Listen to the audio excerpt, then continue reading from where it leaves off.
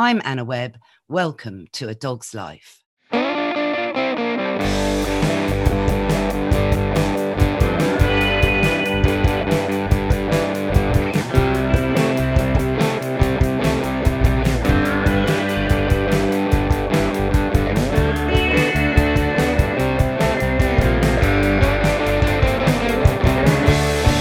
Hey, Mr. Binks, you know how I sometimes contribute to BBC Radio Scotland and chat about dogs, particularly with the seasoned broadcaster Stephen Jardine? Well, today, Stephen's joining us on A Dog's Life to talk about his Norfolk Terrier puppy called Frankie. Stephen, thank you so much for joining me on A Dog's Life. Hi, Anna. It's a pleasure to be with you. Well, we've known each other now for a few years because you are not only a seasoned broadcaster, but a huge terrier lover, and you are a foodie extraordinaire. I am, yeah. We're now on to our second dog. We had a Cairn Terrier called Billy who was with us for 12 years. And sadly, we lost him 2 years ago, which any of your listeners will know is just the worst thing that can happen to you.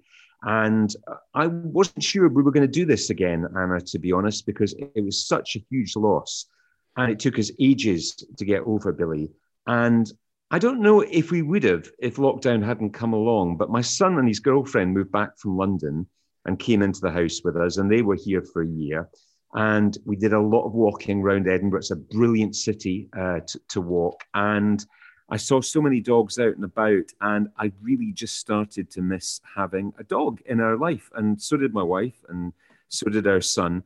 So we took the decision and we took the plunge. We knew we wanted another terrier, and we've got friends who've got 2 Norfolk Terriers, and we liked them. We liked how they were. We liked their personalities. So then I started the process of trying to find a Norfolk Terrier in the UK. And boy, that was hard. I think it probably easier to adopt than it is to get a Norfolk Terrier at the moment. Well, I can believe it because in lockdown, obviously, demand for puppies soared. We saw an unprecedented even rise in this puppy love that had good and bad attached to it through lockdown. It's been mad. But I should imagine, especially with a Norfolk, because a Norfolk is one of the 32, I think it is now, vulnerable British breeds. So even, there aren't many Norfolk Terriers around, Stephen. We had to jump through hoops, Anna. I mean, first of all, I wrote to everyone, emailed everyone on the Norfolk Terrier breeders list. And 2 came back to me, one basically saying, never bother me again. And the other saying, nothing at the moment, but I'll add you to my long list. And then they came back to me and said, we don't have one, but we know someone who has, which led us to this wonderful woman called Mary, who any Norfolk Terrier owners will know in Yorkshire. She's the kind of doyenne of the breed. And she'd had the last litter that she was going to have at the age of, I think, Mary, maybe 92. Gosh. Now, this was the last time she was going to breed with her dogs. So we were lucky enough to get one of them, Frankie, who joined us at the start of this year.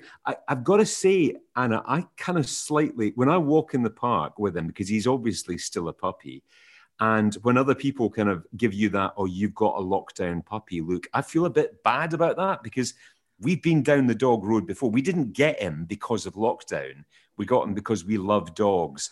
And I think there is a bit of judging going on at the moment about people who got their dogs during lockdown. What do you think? Oh, it's funny, actually, because yesterday I was walking back from the hairdressers and I saw a lovely couple and this young, groovy Hackney hipster who had a poodle mix, young puppy, and the others had a miniature long-haired dachshund, young dog.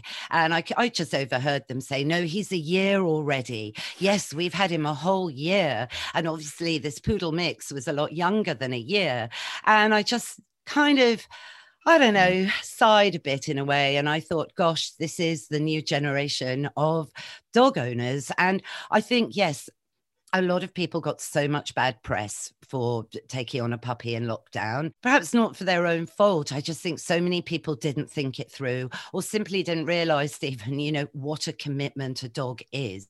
Many of these puppies will be fine and will have found their forever homes, but many won't. And the worst bit, Stephen, is that they're being resold online rather than being handed in to a reputable rescue where, they'll be looked after and they'll find an appropriate home. They're just being sold like a Hoover, on internet sites. Yeah, this is what I feel, Anna. People see them just as being commodities. They just see it as being another fashion. It's like a very expensive handbag or, a very expensive rucksack that you've decided to buy if you're an outdoors type person, rather than a sentient being with feelings and emotions. And, now as they start to be left at home, as people are returning to work, and as we start to move into autumn and the weather changes, I'm really concerned about what is going on out there with dogs. And people need to continue the love. They've made a commitment to you, and you've made a commitment to them, and you need to see this through. Well, absolutely. But I think people underestimate the commitment. I think, we're living in a world that's been driven by convenience now for so long.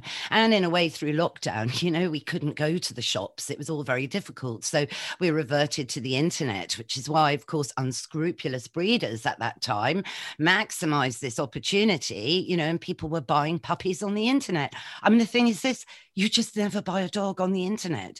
But it seems we're now doing this. I mean, I've lived with dogs all my life, Stephen. I was blessed. My dad, he was a retired army officer, and he worked with the RSPCA in Shropshire. He was the secretary of the Shropshire branch when I was really, really young. So, I grew up learning about some awful animal cruelty, which I think is where it all started. And my dad taught me everything really I know about dogs. And, it made me really think twice about the human condition and in a way what we're doing now without seeing things through.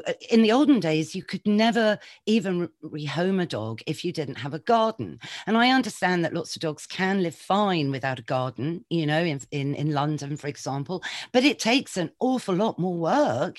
Having a garden makes owning a dog really much easier. And if you have a child, you have made a commitment to that child and to society. And it isn't easy. Being a parent isn't easy.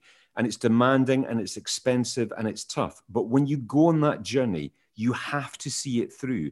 And I think it's exactly the same with dogs. You've made that commitment to them and they give their heart and their soul to you. So you owe it to them. It's not just another device. It's not just another lifestyle choice that you've made.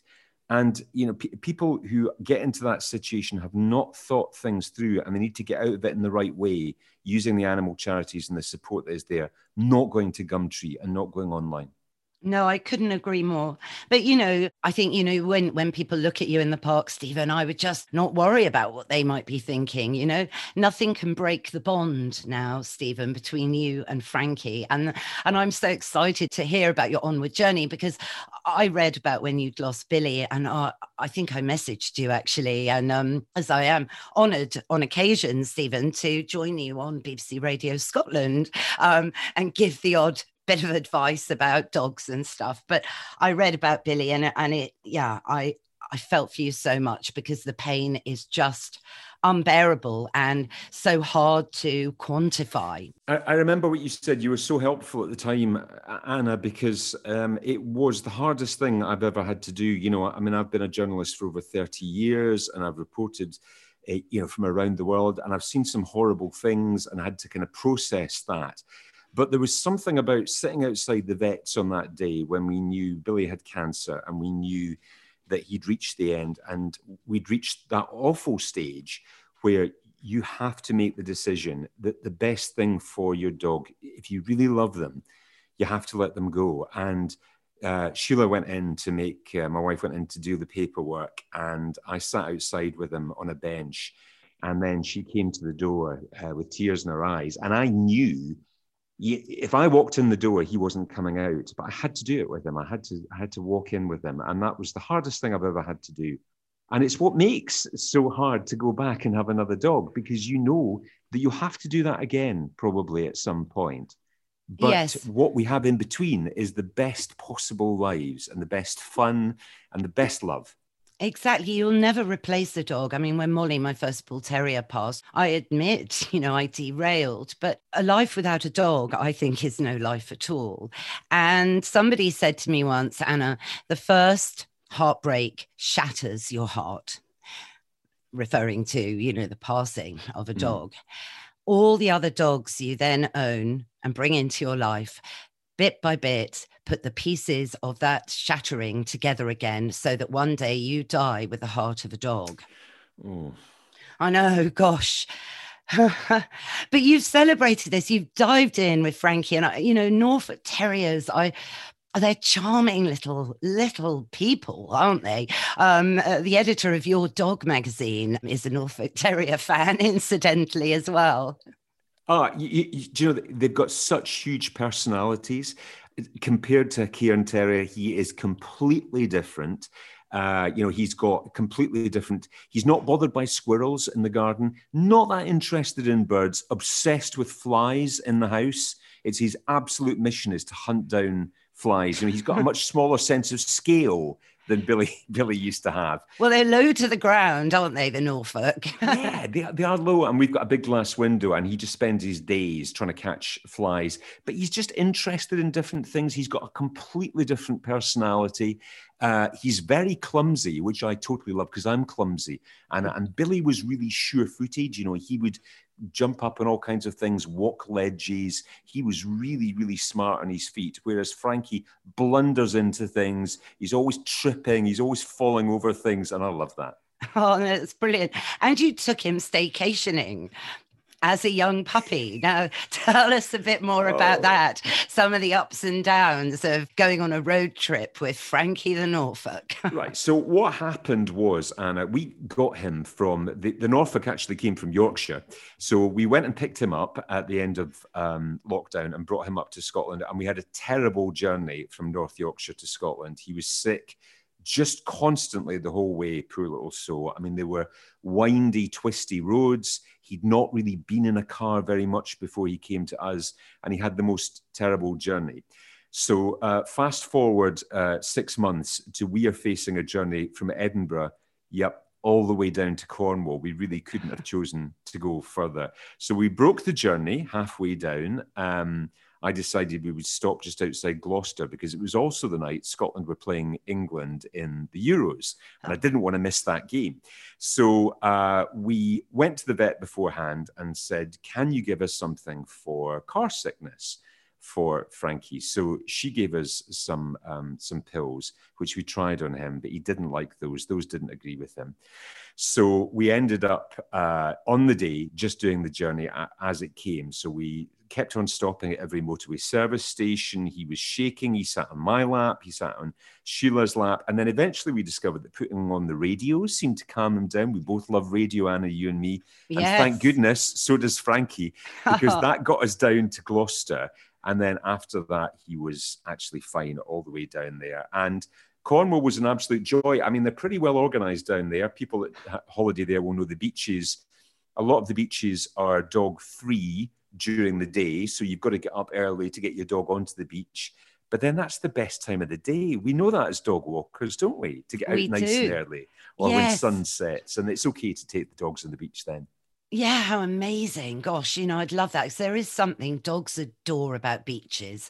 I think it's that sense, Stephen, of the horizon, and they have total freedom. And then you're really connected with your dog in nature. And it kind of just epitomizes, to me anyway, the whole point of having a dog, which is walking your dog. I loved it, Anna, because it was his first time on a beach was down in Cornwall. So so the jellyfish, he didn't know about them. He didn't know if they were good or bad. So he kept looking to us to know how to behave with things. And obviously it was his first time with the waves. So he watched those golden retrievers and those Labradors bounding out into the waves, and had a little go himself, and then discovered as a long-haired terrier that wasn't a good idea. So he stayed out of the sea for the rest of the holiday, but he absolutely loved the beach. I think it's the freedom. It's that sense of just run and run and run.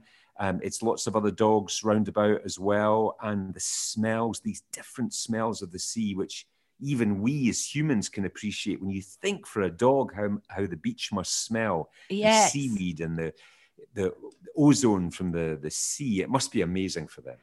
Absolutely. No, that's it. I mean, tapping into your dog's sense of smell, just as a normal dog owner, getting them to find things because he's a terrier hiding a ball under a bush and then encouraging Frankie to go find that ball and tap into his sense of smell and his natural instinct as a hardy little terrier. His legs might be short, Stephen, but they're strong and they've been bred to dig and dig and dig and dig and reveal rodents. And so if you capture the essence of your dog's personality as a Norfolk as opposed to a Labrador, it's a great way of bonding. And once you've got that bond, that's unbreakable.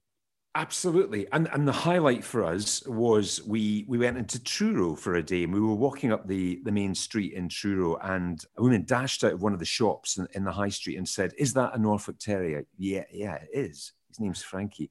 I've never seen one. We've got one at home who's 6 months old, and we've never met another Norfolk.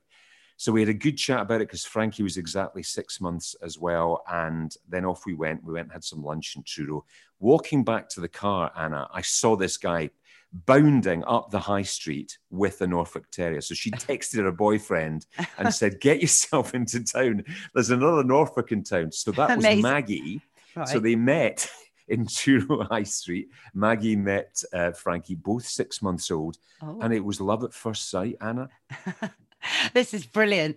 But, you can't make this up. This is how strong, the relationship with your dog is to call your partner to come rushing to meet the only other Norfolk in Cornwall. I think it's absolutely brilliant. So have you exchanged numbers? Absolutely, we have, yeah, because there was something strange that was going on. That he knew this was a Norfolk. He definitely knew this was different from other dogs. So we talked for about an hour, and they were just rolling about, and we've exchanged numbers. So we usually go back to Cornwall every year. So we might pop in and see Maggie next year and see how things are going. Yeah. And I mean, that just shows, how dogs open up our world, to meeting new people and new shared experiences. Because I always like to say, Stephen, I think dogs are a social network without technology. That's brilliant, Anna. One of the big things I'd missed was I'm just back from the dog walk this morning, and the people you speak to who you would never, ever speak to, of all ages, all backgrounds, because of the common bond that you have with dogs. When we were in St. Ives, I was walking down the main street in St. Ives, and this family, I heard them shout Norfolk before I saw them. And it was a mum and dad and two teenagers. And again, they came racing down, and they just lost their Norfolk after 14 years. And the mum was in tears seeing another Norfolk, and both the teenagers wanted selfies with the dog. And it's just a lovely thing that goes on between people who have dogs. And I'm like you. I mean, I think there's something very special about the bond between owners and dogs, but also between dog owners. And when I speak to somebody on the radio or in real life, and they say, "I don't like dogs," there's something switches off in me. Oh gosh, yes, I know. I'd go further. I'd say, really, if What's wrong with you? I mean, I can't trust somebody who doesn't like dogs, because for me, I just say, well, what is there not to like? And I think you have to have barometers in life, don't you? Well, you might not like German Shepherds, but you probably will like a West Highland Terrier. You might not like, how can you, it's like saying, "I don't like food," Well, or "I don't yes. like countries." There's Or I something don't for like everyone. cheese, There's a cheese for everyone, I think. Cheese and dogs, what a combination. Gosh, brilliant. Yeah, I know. Because you do write. You're a food journalist as well, aren't you, Steve? Yeah, I write a food column in the Scotsman newspaper, and I think we've done a few items on the radio about feeding your dogs. I think it's really interesting the different approaches that people have to that. And I've got to confess, with our last dog, anything went. We didn't. It was the first time we'd had a dog, so we weren't very disciplined about feeding times and also about what he got. And we're trying to be much, much, much better with Frankie and just be quite regimented about things. But I've got to admit, my wife's away at the moment, and last night I think he was missing her, Anna, and he didn't eat his supper last night. So I Oh. just grated a little bit of cheddar over the top of his dinner, and it was gone in a Well, moment. So, yes. You see, well, the thing is cheese. Some people think, oh, cheese and dairy is not good for dogs. But no, no, au contraire. As cheese is animal fat and animal protein. And it's a very rich source of nutrition for dogs. And of course, for training dogs, I always recommend a little bit, only a little bit, little pieces of mild cheddar goes a long way to keep that motivation and your dog's focus when you're training a new command, for example, a new cue.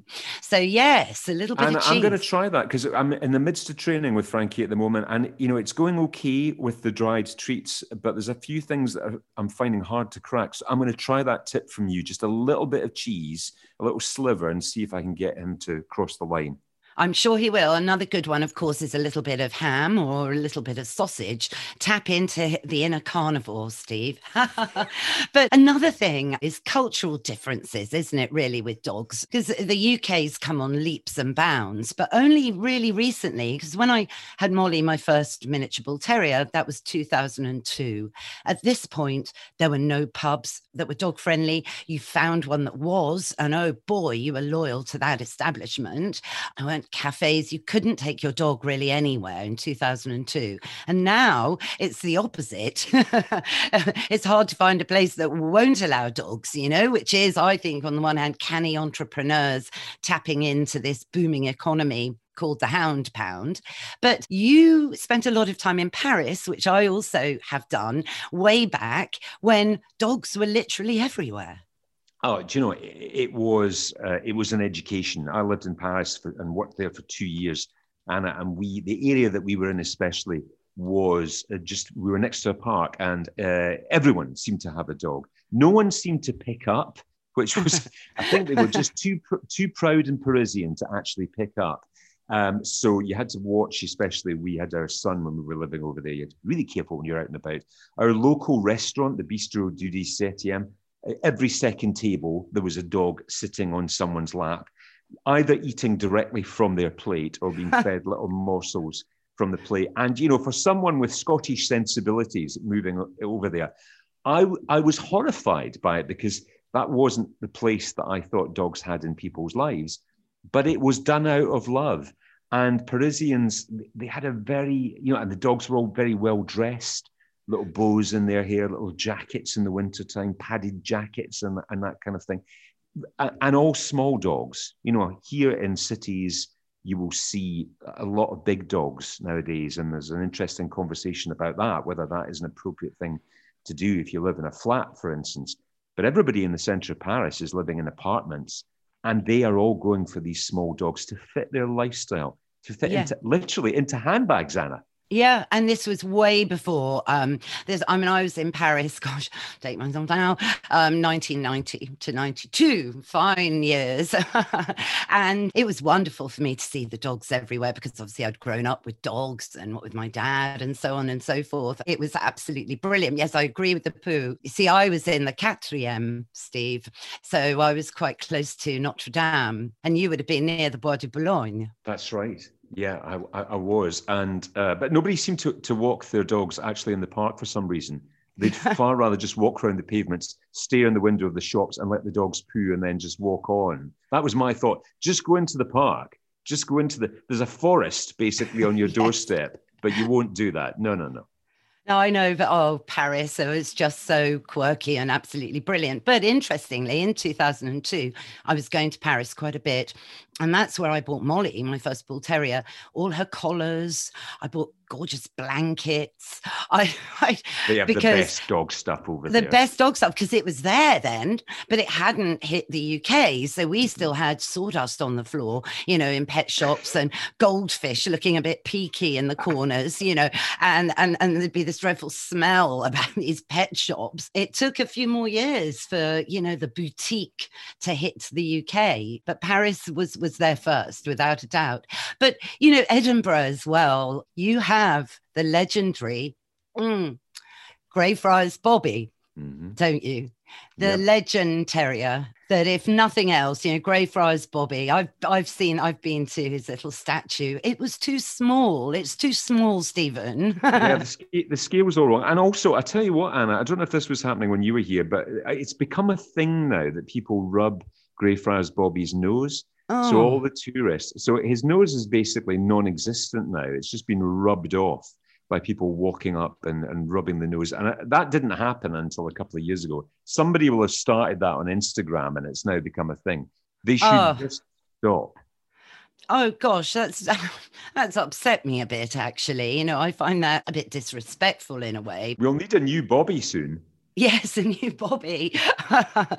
Do you think the whole story was true, Stephen, about the Skye Terrier that visited his master's grave day in and day out until he took his final breath?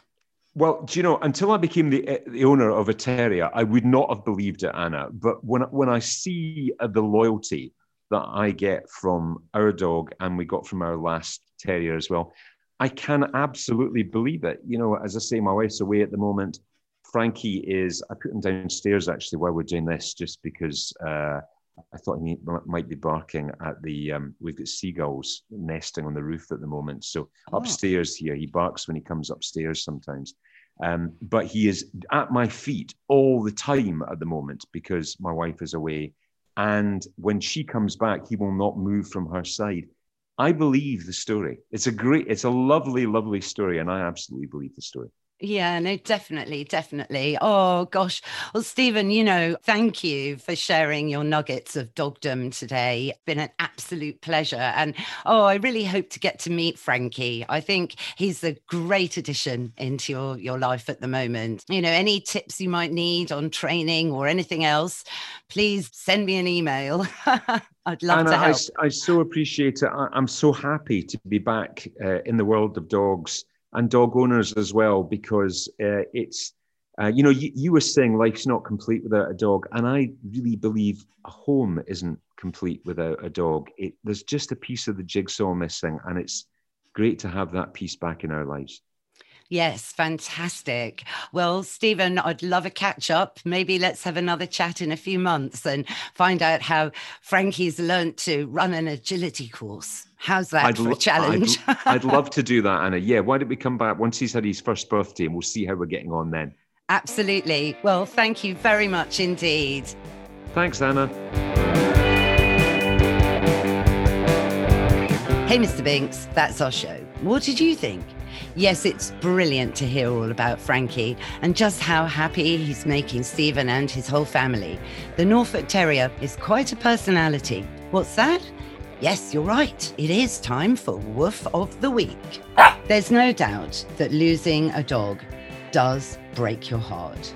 But it's equally true that another dog will help put it back together.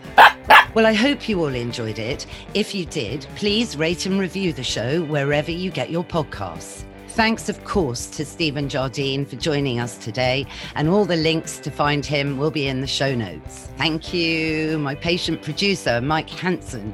Find out more about him at Pod People UK. And for more about me, I'm at Anna Webb Dogs. What's that, Binks? Oh yes, we will be back in your feed next Sunday. So why don't you subscribe now? It's free.